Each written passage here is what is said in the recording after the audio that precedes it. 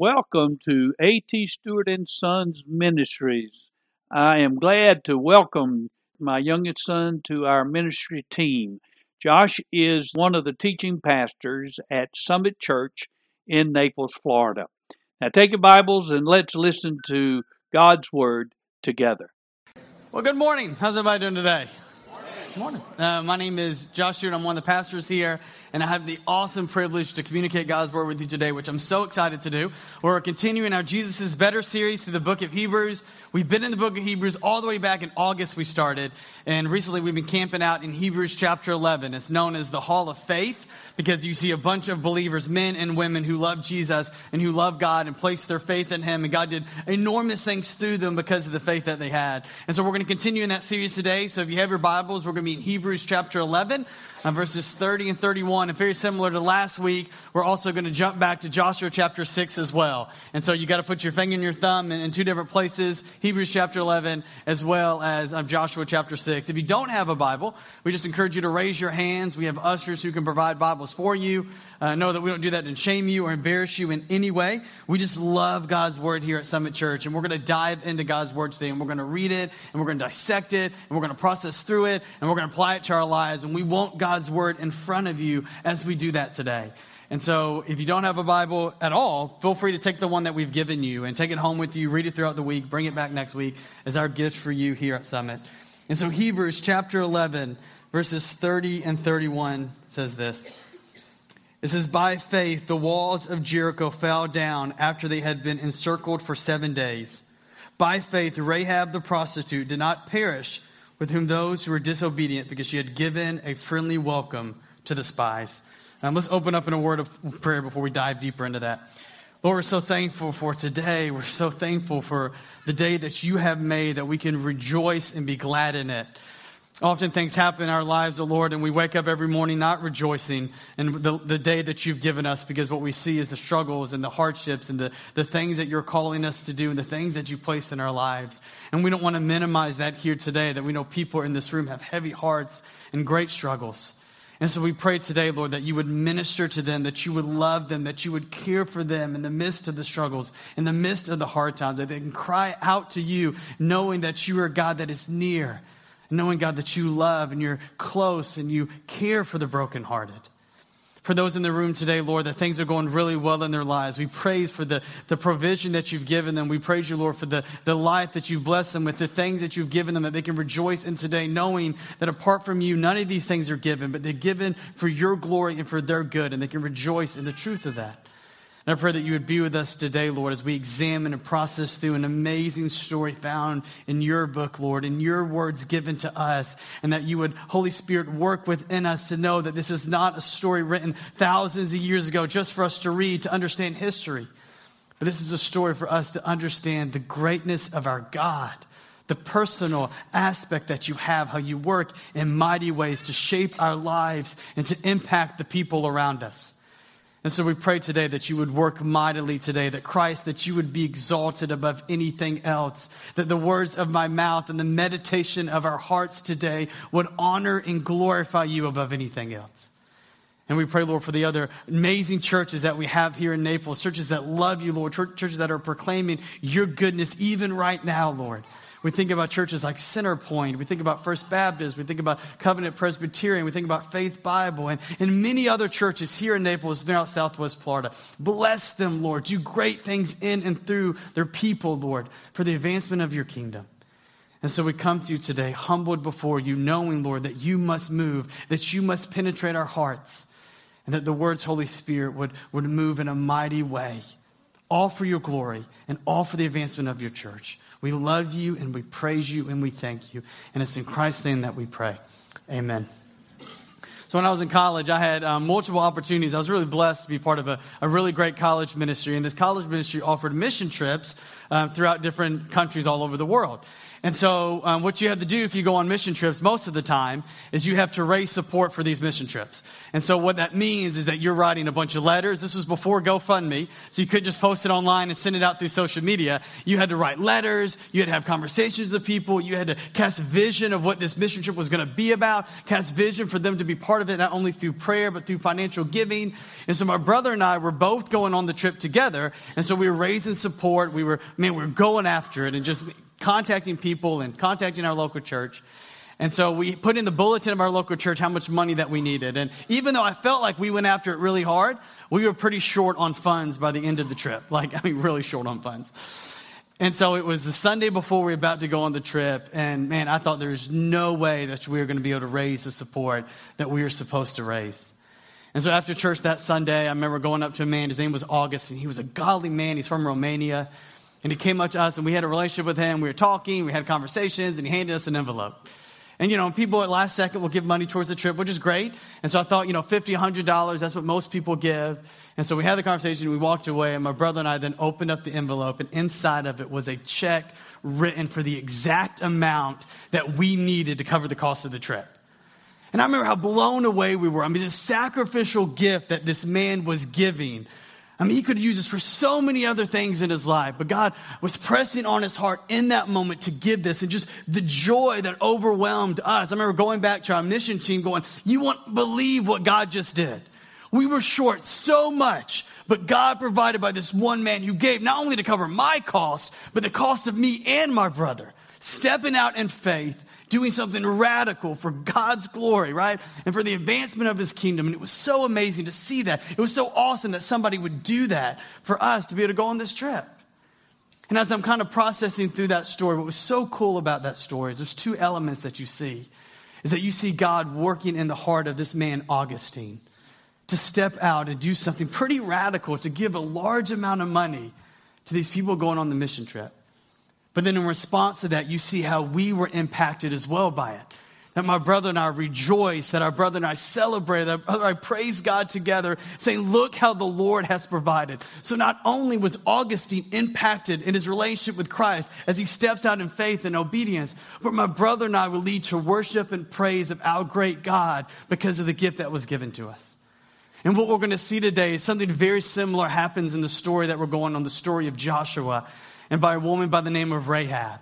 And we see that God called Joshua to do something extremely radical, something very extreme. And by faith, Joshua does it. And not only was Joshua impacted and the people of Israel, but we see that a lady by the name of Rahab, who didn't even belong to the tribe, who lived in the city of Jericho, saw the greatness of the great God that we serve because God was working through the faith of his people. And so the big idea of the message today that we're going to talk about is this, is that God uses radical faith to shape our lives and to reveal himself to others. That God wants to use you, that God is calling you to do radical things, to step out in radical faith, to mold you and to shape you into the image of his son. He's doing it in order to advance his kingdom. He's doing it for his glory. But not only that, our God is so creative. Our God is so magnificent. Our God is so wise. Our God is so loving that he also allows our radical faith to be used to impact the people around us. And so God uses it in your life, but he also uses it in the lives of other people. And so what I kind of want to focus on today is not only how God might be calling you to step out in radical faith, but to also consider what God could be doing through your children. What he could be doing through your family members, what he could be doing through your coworkers, what he could be doing through your neighbors and the people around you as they see you step out in radical faith for God's glory and how that can impact their lives as well. And so what we mean today, I'm going to use the word radical faith a lot. And what I want to mean by that is that we step out and do something that God has called us to do. And when you step out in radical faith, it doesn't mean that you ever do anything that is against what God's word says. Right? If you feel like God's calling you to step out in radical faith, to lie to your boss so you can get a promotion, like God's not calling you to do that. He will never call you to do that. He will never call you to step out in radical faith and to do something that is sinful, right? Like he would never call us to do that. Instead, he calls us to step out and do radical things that line up with his word and that line up with his character. So God might be calling you to open up your home to somebody else, even though you feel like your home is completely full. God might be calling you to step out and to forgive somebody who has really harmed you And even though you don't feel like they deserve it because of the emotional damage that they've given you, that you step out and forgive them. Maybe God calls you in radical faith to step out and actually go to someone and ask for their forgiveness because you sinned against them, maybe years ago. Or maybe God calls you to step out in radical faith to give generously towards missions, towards the local church in the same way that Augustine did. And so as we process through today, see how God might be pressing on your heart, even in this room, to step out in radical faith, to mold you and to shape you into the image of his Son, to bring great glory to himself. But not only that, but to impact the lives of the people around you because they see the greatness and the glory and the loving kindness of our God when we step out in radical faith as believers. And so what we're going to do today, Joshua chapter 6, the story of Joshua is how we're going to examine this and process through this. And so I got to catch us up because last week when I was talking, we were talking about Moses and the Israelites crossing the Red Sea. Well, that was many moons ago compared to the story that we're about to talk about. And so let me give you a quick recap leading up to the book of Joshua and why we are where we are today in Joshua chapter 6. So Moses crosses the Red Sea. We see the amazing story of how God provided for them and how God fought for them. And then God calls the people of Israel to go to the edge of the promised land. This is the promised land that he gave to Abraham. Remember, we talked about that many weeks ago as well. And they're going to the edge of the promised land. This is with Moses leading the people. And God tells Moses to send 12 spies into the land to scope out the land. And their job wasn't to go into the land to come back to say whether they should go in or not. God said he was going to give them the land. Their job was to go in and strategize of how they could take the land most effectively. And so the 12 spies go out and then they return. And 10 of the spies say that we don't need to go into the land. The people are huge. We're like grasshoppers compared to them. And Joshua and Caleb say, no, we can do it. God has given them to us. But the people sided with the 10 spies. And because of their disobedience, God says this generation will never see the promised land. In fact, you're going to wander in the wilderness for 40 years until this generation, the consequences of your sinfulness, the consequences of your disobedience is you will not enter the land. But I'll allow your children and your grandchildren to enter the land. And so Moses, with the people, goes around the wilderness for 40 years, and even Moses commits a sin that he doesn't able to enter the promised land. And so after 40 years, the generation has passed, and Joshua, by the way, best name in the Bible, hands down, Joshua is given the opportunity to lead the people into the promised land. And so he goes to the edge of the promised land. Once again, same situation. But instead of him sending out 12 spies, Joshua just sends 2 out. And he says, go and scope the land, especially Jericho. Because Jericho was going to be the big battle, the first battle that they're going to have to experience. It was a large, fortified city known for their walls, known for their strength. Back then, walls determined strength. And Jericho had big, enormous walls that they didn't think anybody could penetrate. And so he's going to scope out the land, especially go into Jericho. So the spies go into Jericho and they meet a prostitute by the name of Rahab. And Rahab is there. She actually takes them in and she hides them because the people of Jericho, the army, knew that they were there. They found out. So they're searching around to find these 2 spies. And Rahab, right, she rejected her own city and instead said, I will hide you on my roof. Because she said she believes that the God of heaven and earth is the God of the Israel people. And so she hides them on the roof. The people leave. They get off the roof. They head back to Israel. But they tell her that her family will be spared because of what she has done. And so she's rejoicing in that. She's celebrating that. They go back. The 2 spies go back and they report Jericho. And so God says, all right, let's do this. Let's take the people. Let's take the army. 40,000 warriors were ready to go and to take down Jericho. And as they're heading that way, there's a big Jordan River. Remember how God parted the Red Sea? He also takes us the water downs on the Jordan River. So they cross the Jordan River in the same type of way of this power of God is being displayed. And they come up to the city of Jericho. In Joshua chapter 6. I mean, can you imagine what the people had been going through? For years, they lived in the wilderness.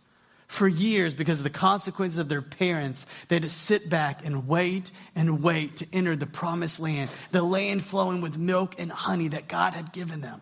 I mean, imagine the excitement. Imagine the anticipation. Imagine saying, we aren't going to make the same mistakes our parents do. We're going to go. We're going to fight. This is going to be awesome.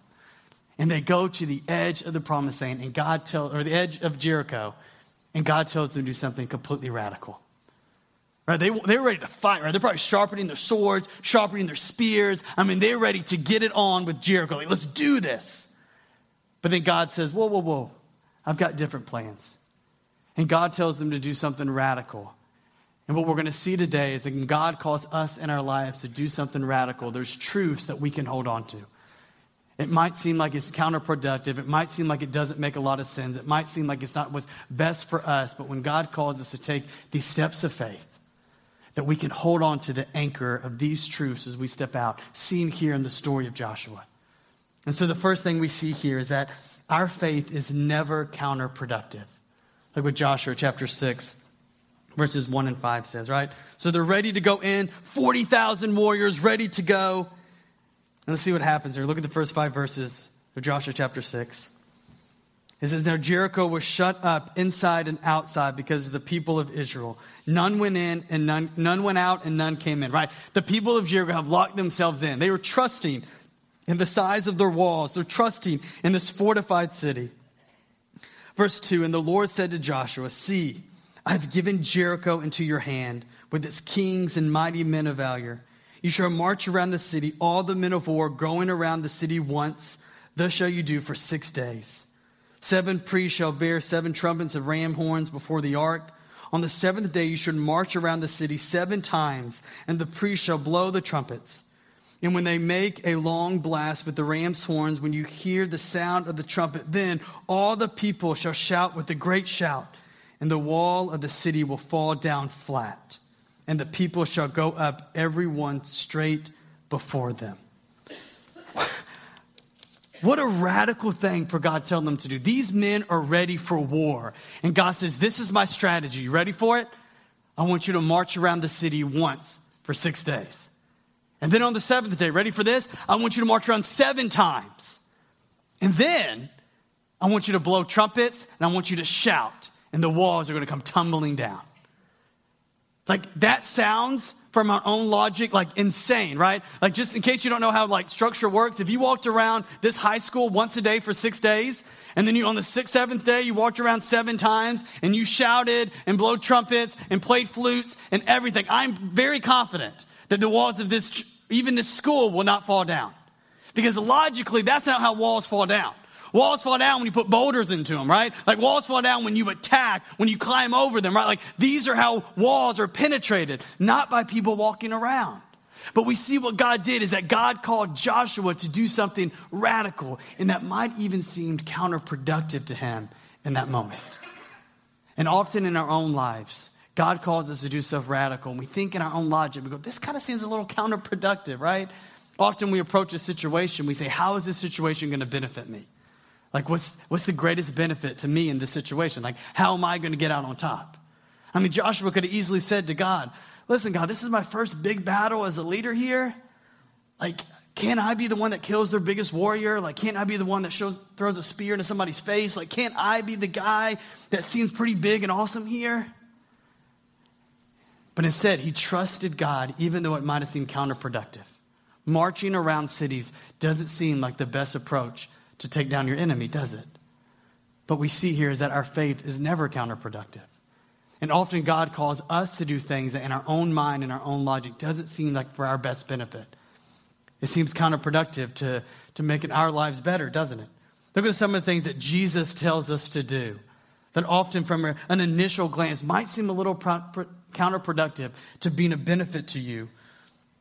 Look what it says in Matthew 16:25. It says, whoever loses his life for my sake shall find it. Jesus is talking about us giving over, not physically dying here, but what he's talking about is us giving over our goals and our ambitions to him.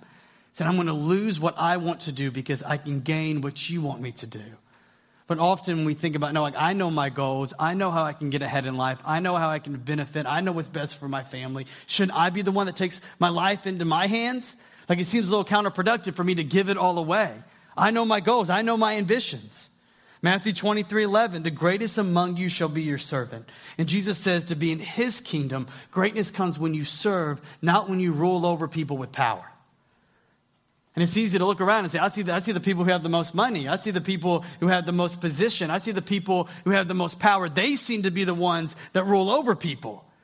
Are you telling me I need to serve? I need to serve my coworkers? No, I need to show them who's boss, right? Like that's for my benefit. What about even Matthew 5:44, Matthew 5:39, where Jesus says, love your enemies, pray for those who persecute you, and turn the other cheek when attacked. Like, how does that benefit me? Because my enemies, I need to love them? No. Do you see what they did to me? Do you see how they've wounded me? You see what they did to my reputation? You see what they say about me behind my back? I don't need to love them. How does that benefit me? I need to get revenge. I want them to hurt the same way that I've hurt. And I want them to feel what I have felt. That's what they need. They don't need to be loved in this situation. How does that benefit me? Or even Acts 20:35 is better to give than to receive. I know Christmas morning seems pretty good when I'm receiving all the gifts, right? Like it seems pretty good when things are given to me versus giving them away. How does that benefit me? You're telling me receiving $6 billion, like that's better than giving away $6 billion, right? Like how in the world does this add up? That better to give than, to receive. How does that benefit me? How does that benefit my family? How does that benefit my career? How does that benefit my 401k? And we understand from our worldly perspective, when the center of the universe revolves around us and our benefit, then these things will seem ludicrous to us. But when we understand that the kingdom that is the greatest kingdom is God's kingdom, and when we understand that we're citizens of his kingdom, when we place our trust in Jesus as our Lord and Savior, and we also realize that how we can impact the people around us with our lives, then this perspective brings great glory to God, and it's for our good, more than we could do anything for ourselves. Think about it, even in perspective of God's kingdom and using this for his glory to reveal himself to other people. Right? Whoever loses his life for my sake will find it. If we believe that God's design for our life is better than our own, if we believe that he is the ruler, that he's the savior, and that he's the king, like if we truly believe that, then we're able to embrace the fact that losing my life, doing what Christ wants me to do versus what I want to do, is a benefit to me for his glory and my good. Right? The greatest among you shall be your servant. What impact does it have on the people who are below you, right? Below you in your job, your children, the people that see, that they think of them as less than you, that you are serving them versus trying to command them and have an authority over them. Because you're serving them in the same way that Christ has served you through dying on the cross for your sins. And not only are you being molded into the image of Christ when we serve people, when we lay down our own pride, when we lay down our own ambitions, but you reveal to the people that you serve, this is the type of God that I serve. That my God had complete authority, but he came to seek and to save those who are lost. He came to serve me. So I'm going to serve you in the same way to reflect the great God. It's not counterproductive to do that. Loving your enemies and turning the other cheek. Man, praise God, Jesus loved his enemies. Because you and I would be lost for all of eternity if Jesus didn't love his enemies. And on the cross, he prayed for those who were persecuting him. Lord, forgive them. They don't know what they're doing. And so we love those who don't deserve to be loved. And we forgive those who don't deserve our forgiveness. We are displaying the same type of love and forgiveness that our Savior did to us. And in the moment, he's revealing himself to the people that we're loving. But not only that, but he's molding us and shaping us into the image of his Son. And it's better to give than to receive. When we pour out our time, our talents, our resources, all that we have for God's kingdom, say it is better to give towards you. It's better to serve you. It's better to care for you. I'm going to give these things that so often our culture we cling to tightly. Saying it's better to give because Christ gave his all for me. And let me display to you that all that I am belongs to God. And all that I am is his. See the great God.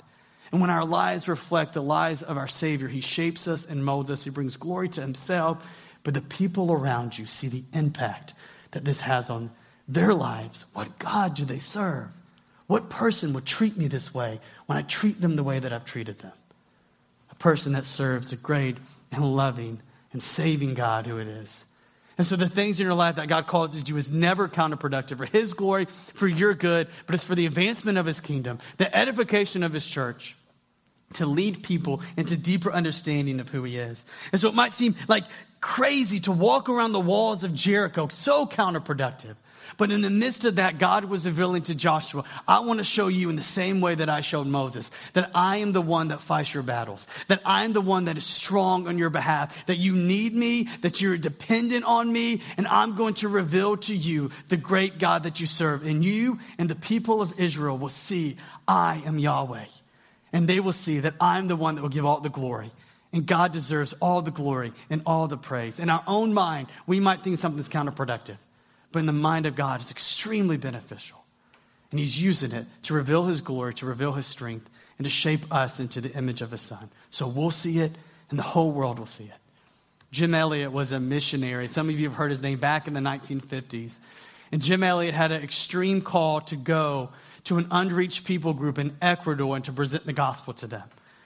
And so he heads down to Ecuador to study the Spanish language, to study the language of the people. And he begins to build relationships with this tribe. This was a hostile tribe. This was a very excluded tribe. They're indigenous to the country. So he's going, and him and other missionaries are building this relationship with the people. They're like giving packages to them. They're offering plane rides to them. Like they're just slowly building this relationship with the people. And one day, Jim Elliot and 4 other men were going to talk to the people. One of the men in the tribe said he wanted a plane ride. And so they believed him because they'd given him out before. But it actually was a trap. And the indigenous people felt threatened by Jim Elliot and his group. And as they were walking in the water, they attacked and threw spears, and all 5 men died that day. Jim Elliot was 28 years old. Killed with a spear by the indigenous people he was trying to reach with the gospel. And from the perspective of our own, right? You could easily say, God, that seems very counterproductive. Like you give a man to come out and leap out in faith, to do something radical for the gospel, to go down to Ecuador, to build a relationship, to learn about the people so he can share the gospel with them, and you kill him? Like how productive is that to your mission? How productive is that to the life of Jim Elliot? And I don't know all the things that God was doing in the life of Jim Elliot, but I tell you the impact that I've seen that has had since he's passed away in the 1950s is that there's been books written about him. There's been articles written about him. There's been documentaries about him. There's been a musical about him. As crazy as that sounds. All showing the life and the faith and the radicalness of Jim Elliot, because he served an amazing, wonderful God. And God has used the death of Jim Elliot to impact thousands, if not millions of people with the good news of Jesus Christ all over the world, including myself. The death of Jim Elliot was not counterproductive. The death of Jim Elliot radically was used to impact people all over the world with the gospel and the good news of Jesus Christ. And don't worry, right? Jim Elliot's in heaven, right? He's with eternity with his king. He's doing good. And the people on this earth get to see the radical faith, and God has used that. Our great God is so gracious and kind that he uses our radical faith to influence the people from all over the world. What an amazing God that we serve. And Elizabeth Elliot, who is the widow of Jim Elliot, she says this. She says, the will of God is never exactly what you expect it to be. It may seem to be much worse. But in the end, it's going to be a lot better, and a lot bigger. That God is calling us in this room to step out in radical faith that seems counterproductive, that doesn't make sense. But God wants to use your radical faith to do something so much bigger and so much better than you could ever possibly imagine. That's how great our God is. And so how in the room today is our great God calling you to step out and do something radical? How is God calling you to step out in faith, to leap out and do something that just seems ridiculous in my mind? But it lines up with God's word. It lines up with his character, and he's pressing it deep in my heart, and see the impact that could have not on your life only, but on the life of the people around you, on the life of your spouse, on the life of your kids, on the life of your coworkers, your family members. When you step out in faith, it would never be counterproductive. He'll use it for his glory. He'll use it for your sanctification. And he'll use it to impact the world around us. And so not only do we, one truth that we can hold on to is our radical faith is never counterproductive, but next, that our faith rest in a trustworthy God. So let's see what happens. In case you haven't read the story before, I wonder if the walls actually come down. We'll find out. Here we go, verse 12 of chapter 6. Then Joshua rose up early in the morning, and the priests took up the ark of the Lord, and the 7 priests bearing the 7 trumpets of ram's horns before the ark of the Lord walked on. And they blew the trumpets continuously.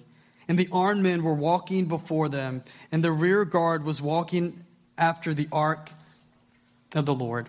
And while the trumpets blew continuously, in the second day they marched around the city once and returned into the camp. So they did for 6 days.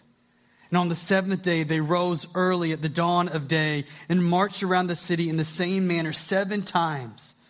It was only on that day that they marched around the city 7 times. And on the 7th time, when the priests had blown the trumpets, Joshua said to the people, "Shout, for the Lord has given you this city. And the city and all that was in it shall be devoted to the Lord for destruction. Only Rahab the prostitute and all who are with her in her house shall live, because she hid the messengers whom we sent. But you, keep yourselves from the things devoted to destruction." Look at verse 20. It says, "So the people shouted and the trumpets were blown. As soon as the people heard the sound of the trumpet, and the people shouted a great shout, and the wall fell down flat. So the people went up into the city, every man straight before him, and they captured the city." And so Joshua marches around with the people in the same way that God commanded him. It wasn't counterproductive. He knew the strength and the power of his God. And he walked around the city. And on the 7th time, before the walls even came down, before the people shouted, Joshua declared, "Shout, for the Lord has given you this city." The confidence that he had in what God was going to do. The people shouted, the trumpets blown, and miraculously the walls of Jericho, this amazingly strong, fortified city, fell flat to the ground because of the strength of your God.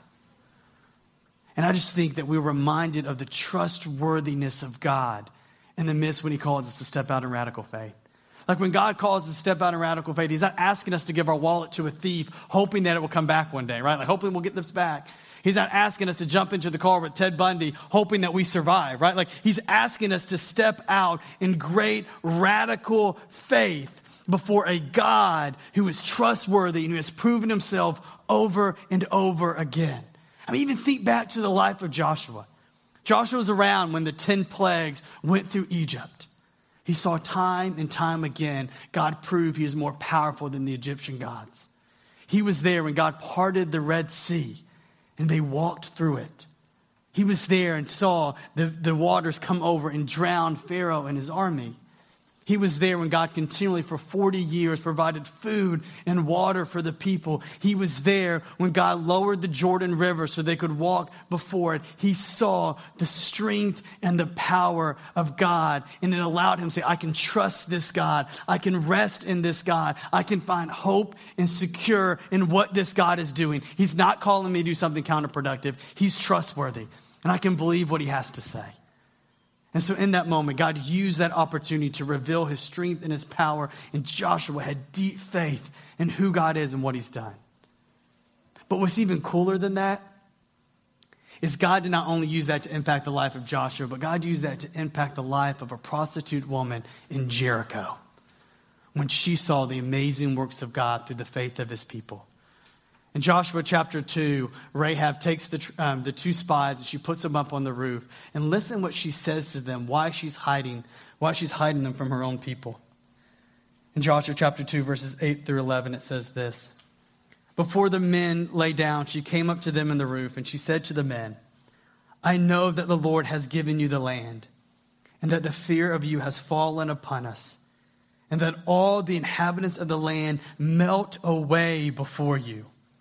For we have heard how the Lord dried up the water of the Red Sea before you when you came out of Egypt. And what you did to the 2 kings of the Amorites who were beyond the Jordan, to Sihon and to Og, whom you devoted to destruction.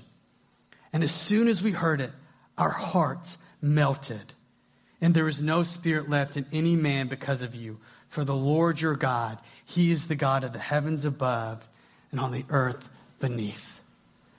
This woman, completely removed from Israel, heard about the great God of heaven and earth. She heard about the Red Sea. She heard what he did to the Amorite kings. She said, we melted away because we know that Yahweh, the Israel God, he is the one to be feared. He is the God of heaven and earth. And God used these radical situations, not just to increase the faith of the Israelites, but to even reach a lost world for his glory. How awesome is that? And so often in our lives, we get so self-consumed, don't we?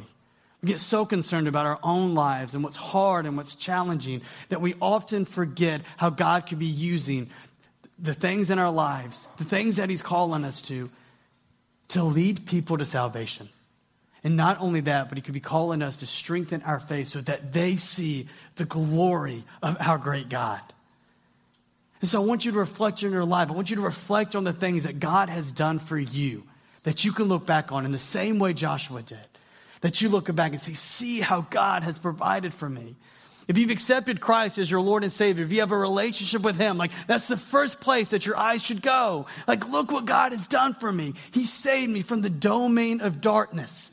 And he delivered me into the marvelous light. And his son, that I have redemption and forgiveness of sins. Like, look at the moment that you saved me. Look back to the time in your life that God drew you to himself and go, listen, you're a trustworthy God.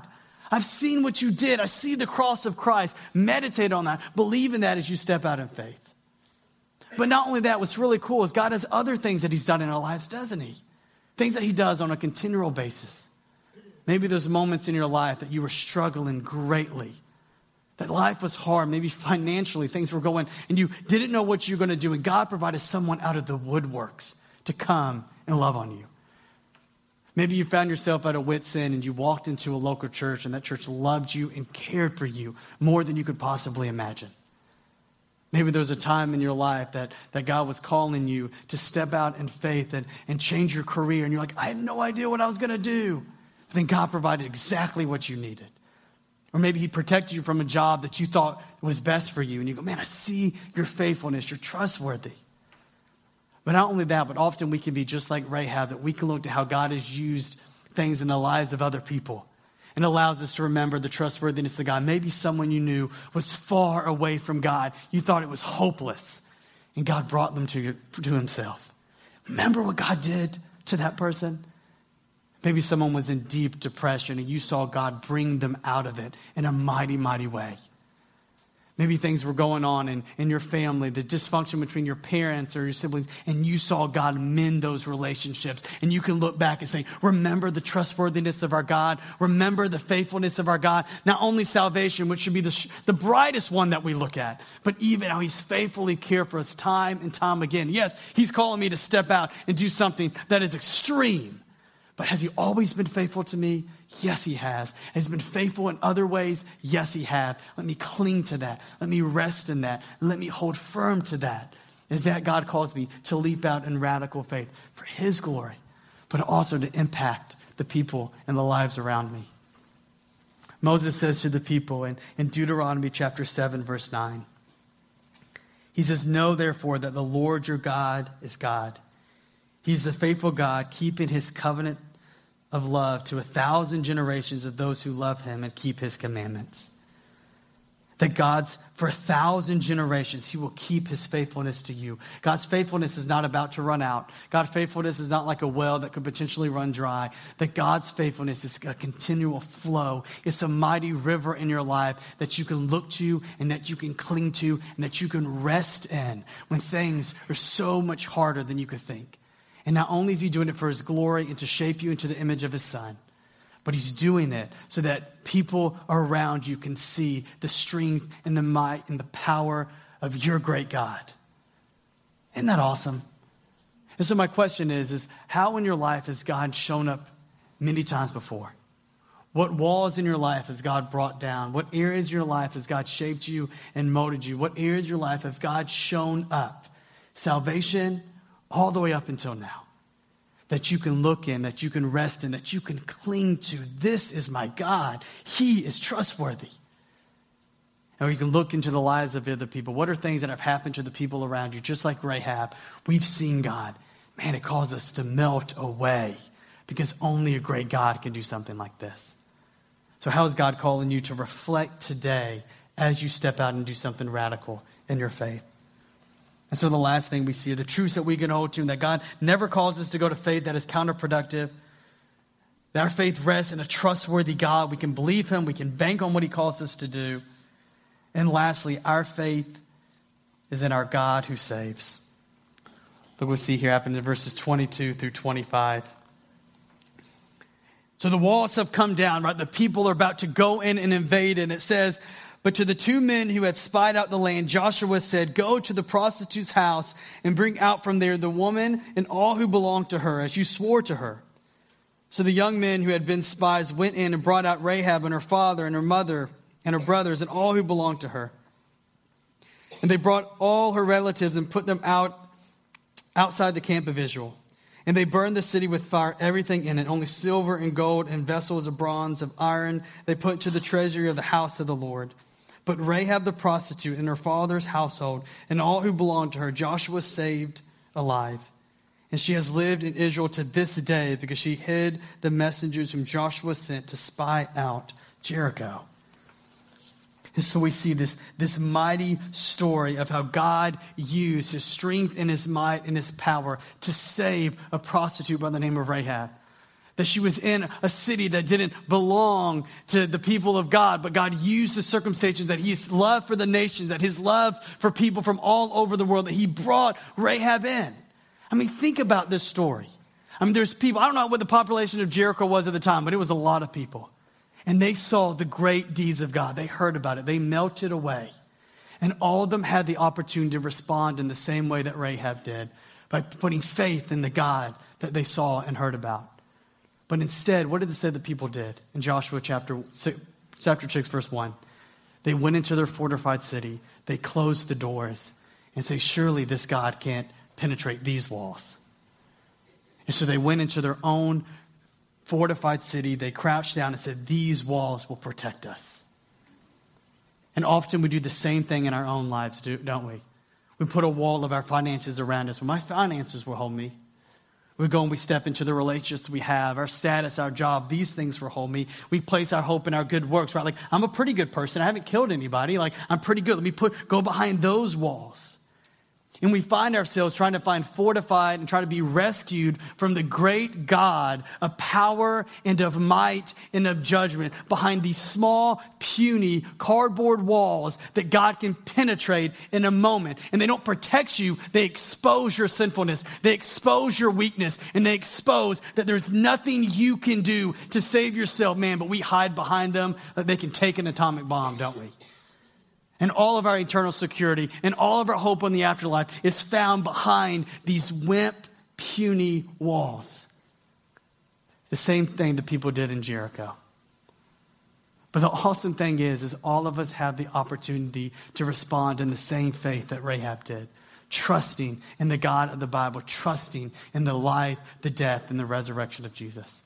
What's so interesting to me about this story is in Hebrews chapter 11, as well as all throughout the book of Joshua, that Rahab is known as Rahab the prostitute. Time and time again, she's referred to her as that. And I always wonder, why do they call her that? Like, why did Hebrews chapter 11 call her Rahab the prostitute? And I don't know for sure, but I think a pretty good educated guess is that God is reminding us that somebody who is deep into sin, somebody who is far away from God, and someone who might feel completely unworthy to come before the presence of God is able to put their faith and trust in Jesus as their Lord and Savior. Because the reality is, all of us in this room are far away from God. The reality is that all of us are filthy, all of us are wretched, and all of us desperately need to be saved. That all of us are on the same level, right? No matter what sins you've committed, if you committed one sin, you are far away from God, you are filthy, and you are unworthy of eternal life. You are unworthy of a relationship with Him. You are unworthy to know Him because of the depths of your sin. We are all far, far away from God. We're all like Rahab. But the beauty of the gospel, the beauty of this story is faith in our great God saves. And that all of us have an opportunity to know and to trust Jesus as our Lord and Savior because of the great God who saves us and the great God who redeems us. How beautiful and amazing of a God. But the reality is so many of us in this room don't realize we're sinful. We don't realize the depths of our sin. How, Josh, could you compare me to Rahab? Yes, all of us are like Rahab. Francis Schaeffer was a Presbyterian evangelist who went around and penetrate the gospel and tell people about the good news of Jesus. And someone says, you have 60 minutes on a train to share the gospel. What are you going to do? He says, I'm going to spend 50 minutes convincing them the depths of their sins, and I'm going to spend 10 minutes telling them about the good news of Jesus. Recognizing that lost people go to a Savior. But the people who don't turn to Christ don't realize the depths of their sin and how filthy they are before God.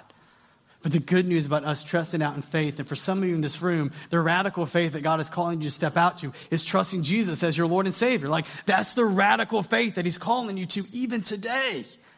And we can step out in faith knowing that our God saves, He redeems, and He gives everlasting life to all who call on Him. No matter what you've done in your life, He's able to save you from all of your sin, that Christ was punished for your sins on the cross. I was up in Clearwater around Christmas, and we were hanging out at the playground. It was a beautiful day, hanging out with my kids. And 3 young ladies came up to me, and they started asking me and telling me about a Bible study they were going to. I was like, great, awesome, you guys going to a Bible study. Like, I'm a pastor. And I always know what type of religious group they're in by how they respond to that answer, right? Like, if they're Christians, I'm like, oh, yeah, I'm a pastor. They're going to be, oh, great, awesome. But if I say I'm a pastor and they kind of look at me like, uh-oh, here we go. It's all right, let's talk. And so I find out that they're actually part of this cult that originated in Korea. And they're telling me about the cult, which I'd heard about before, and we're discussing it. And we're talking about how we're saved by faith. And I mentioned what the Bible says, that Paul says in Galatians, that no one is justified. No one is made right before God by works of the law. Like, we are saved by grace through faith in what Christ has done. And they're arguing with me, no, you have to do the certain sacraments. You have to do these certain things. And one of them got really frustrated with me.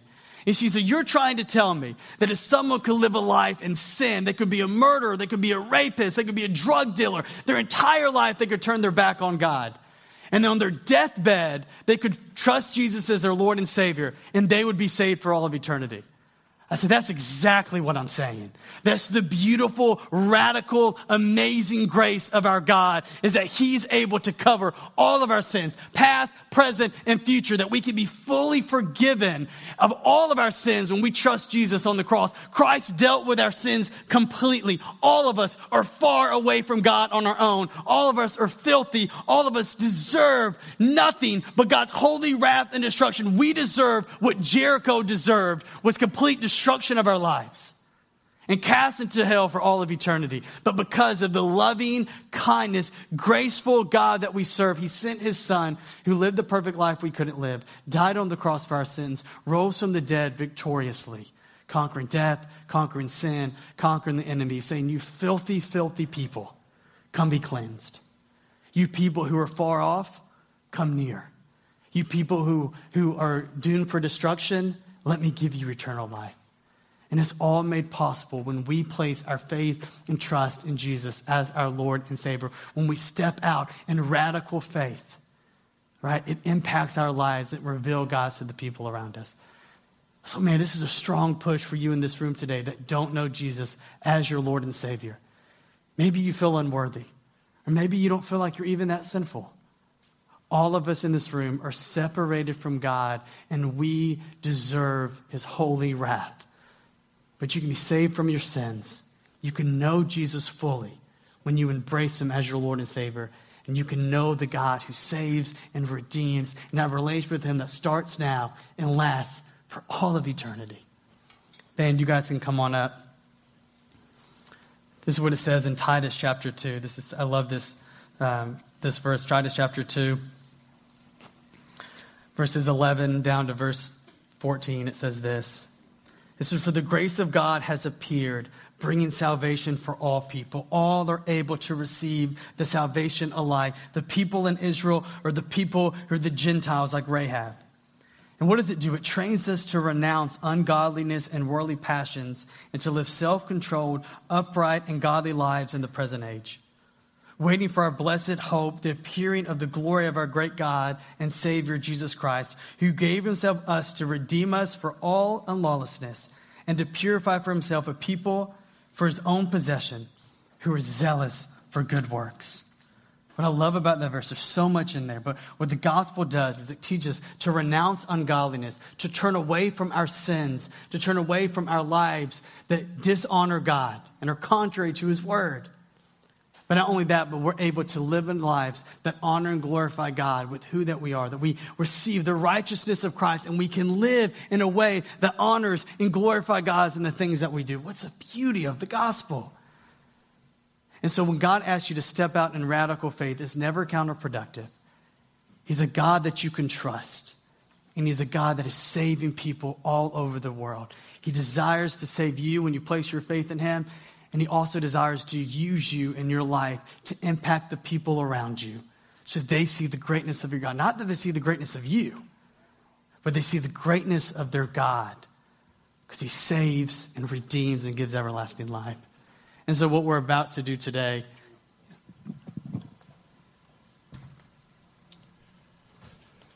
are we on? There we go. Can we just thank God for this guy and the work that he's done in preaching this morning?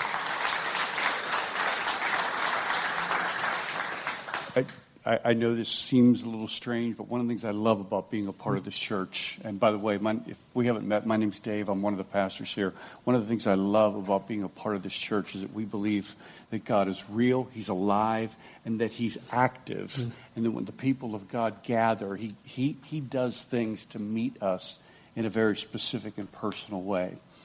And so there was a distinct sense while Josh was preaching that we wanted to be obedient towards in just providing a little bit of things to think about before Josh leads us into communion.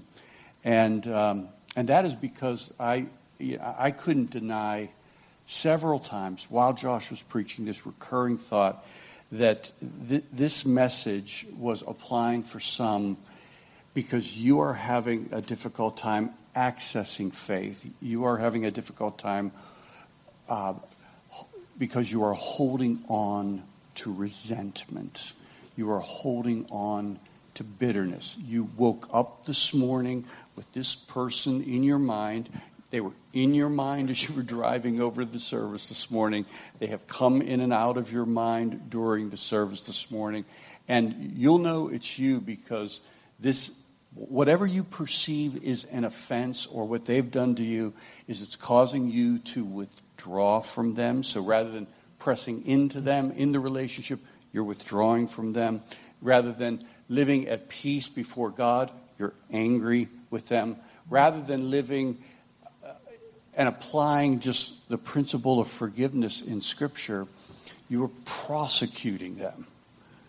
They're on the witness stand in your mind. It's happening all the time. And you haven't been completely perceptive to the place that your heart has gone to because there has been this growing resentment. There's been this growing bitterness. And the reason why that's important is because faith is never more radical than when it is applied to forgiveness. Mm-hmm. You know, Josh told that incredible story about Jim Elliot. Thank you. Jim Elliot's wife, the postscript of that story is Jim Elliot's wife actually went back to the tribe that killed her husband and lived among them and served them and loved them and saw them converted and saw the people that killed her husband converted and then began traveling the world with the story of forgiveness, taking the people that had killed her husband and allowing them to share the gospel of Jesus Christ and the transformational effect. So that there's a sense where her story illustrates, the postscript of that story punctuates radical forgiveness, radical faith.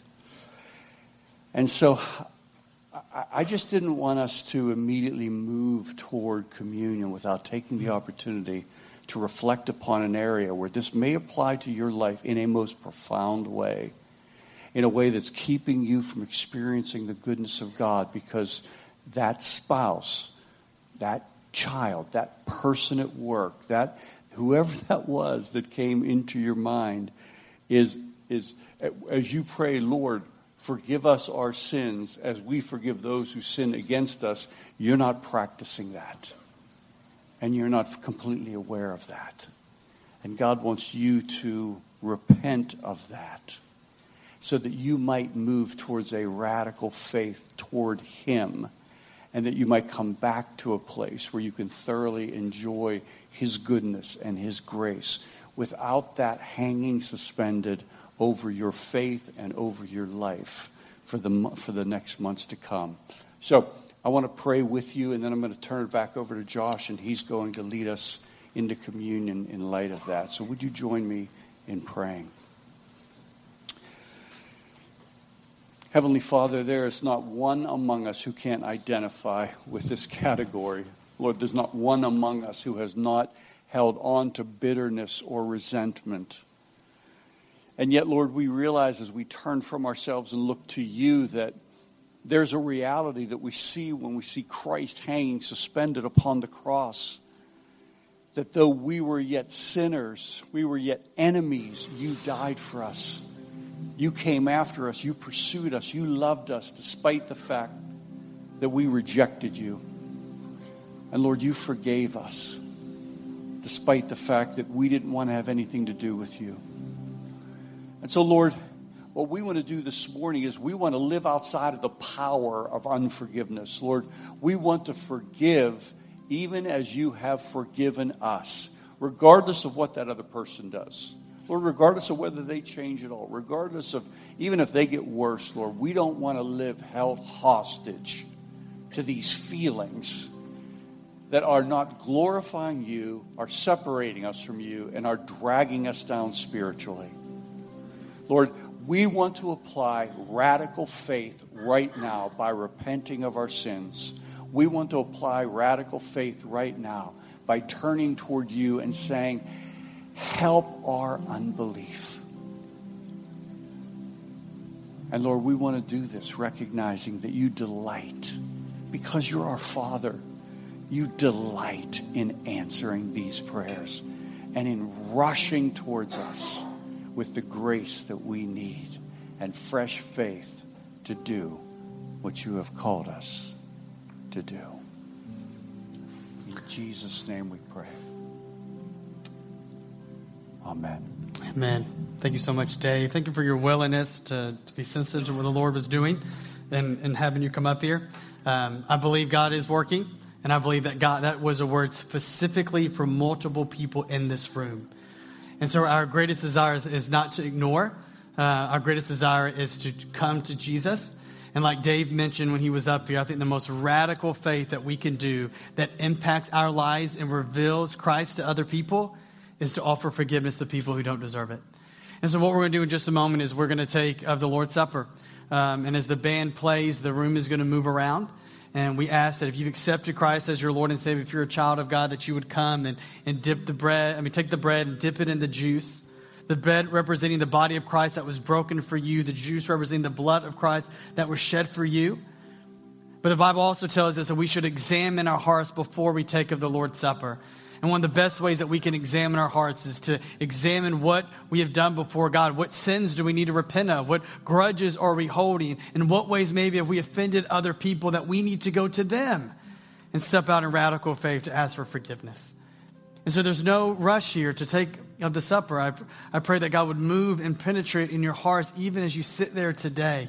And we're going to have deacons who are all over the room at each of the stations. And I would encourage the people that God spoke to you directly as Dave came up here, or even throughout the message, that you would go to their deacons and allow them to pray for you.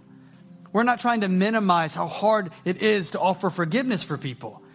It takes the power of the Holy Spirit to do it. And some of you are like, I don't think I can do that. You might not be able to, but the Holy Spirit can work within you through the life, the death, and the resurrection to do it. So go to the people around the room, tell them what's going on, allow them to pray with you, to hold you up, and to cry out for the strength and the power of our God together as believers for His glory, for your sanctification, and for the world to see the great and awesome God that we serve. Let's pray. Lord, we So thankful for today. So thankful for the words that you've spoke to Joshua and just the story that we see, that we're called to step out in radical faith, even though it doesn't even make sense a lot of times, even though it seems counterproductive, but we can trust that you are a God that is worthy, that you're a faithful God, that you're consistent, and we can look back in times and times in our lives how faithful that you've been, and you're a God that saves souls. And that your God doesn't on your own means, but you often use your people to do it, which is an honor and privilege that is. Thank you for the story of Rahab. Thank you for telling us that someone who was so far off from God can be saved from her sins. And all of us are so far off from God on our own, and we all need to be saved from our sins. Be with the person in this room even now who doesn't want to offer that forgiveness and just can't wait to get out of this room so they can ignore it. I pray, Lord, that you would be relentless in their life. I pray that you would penetrate it, and I pray that you would move in a mighty, mighty way, and they would see the great forgiveness of what Christ has towards them, and that you would give them the strength and the heart and the desire to offer forgiveness and to start that process.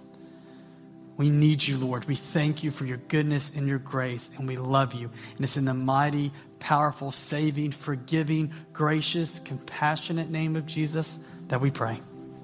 Amen.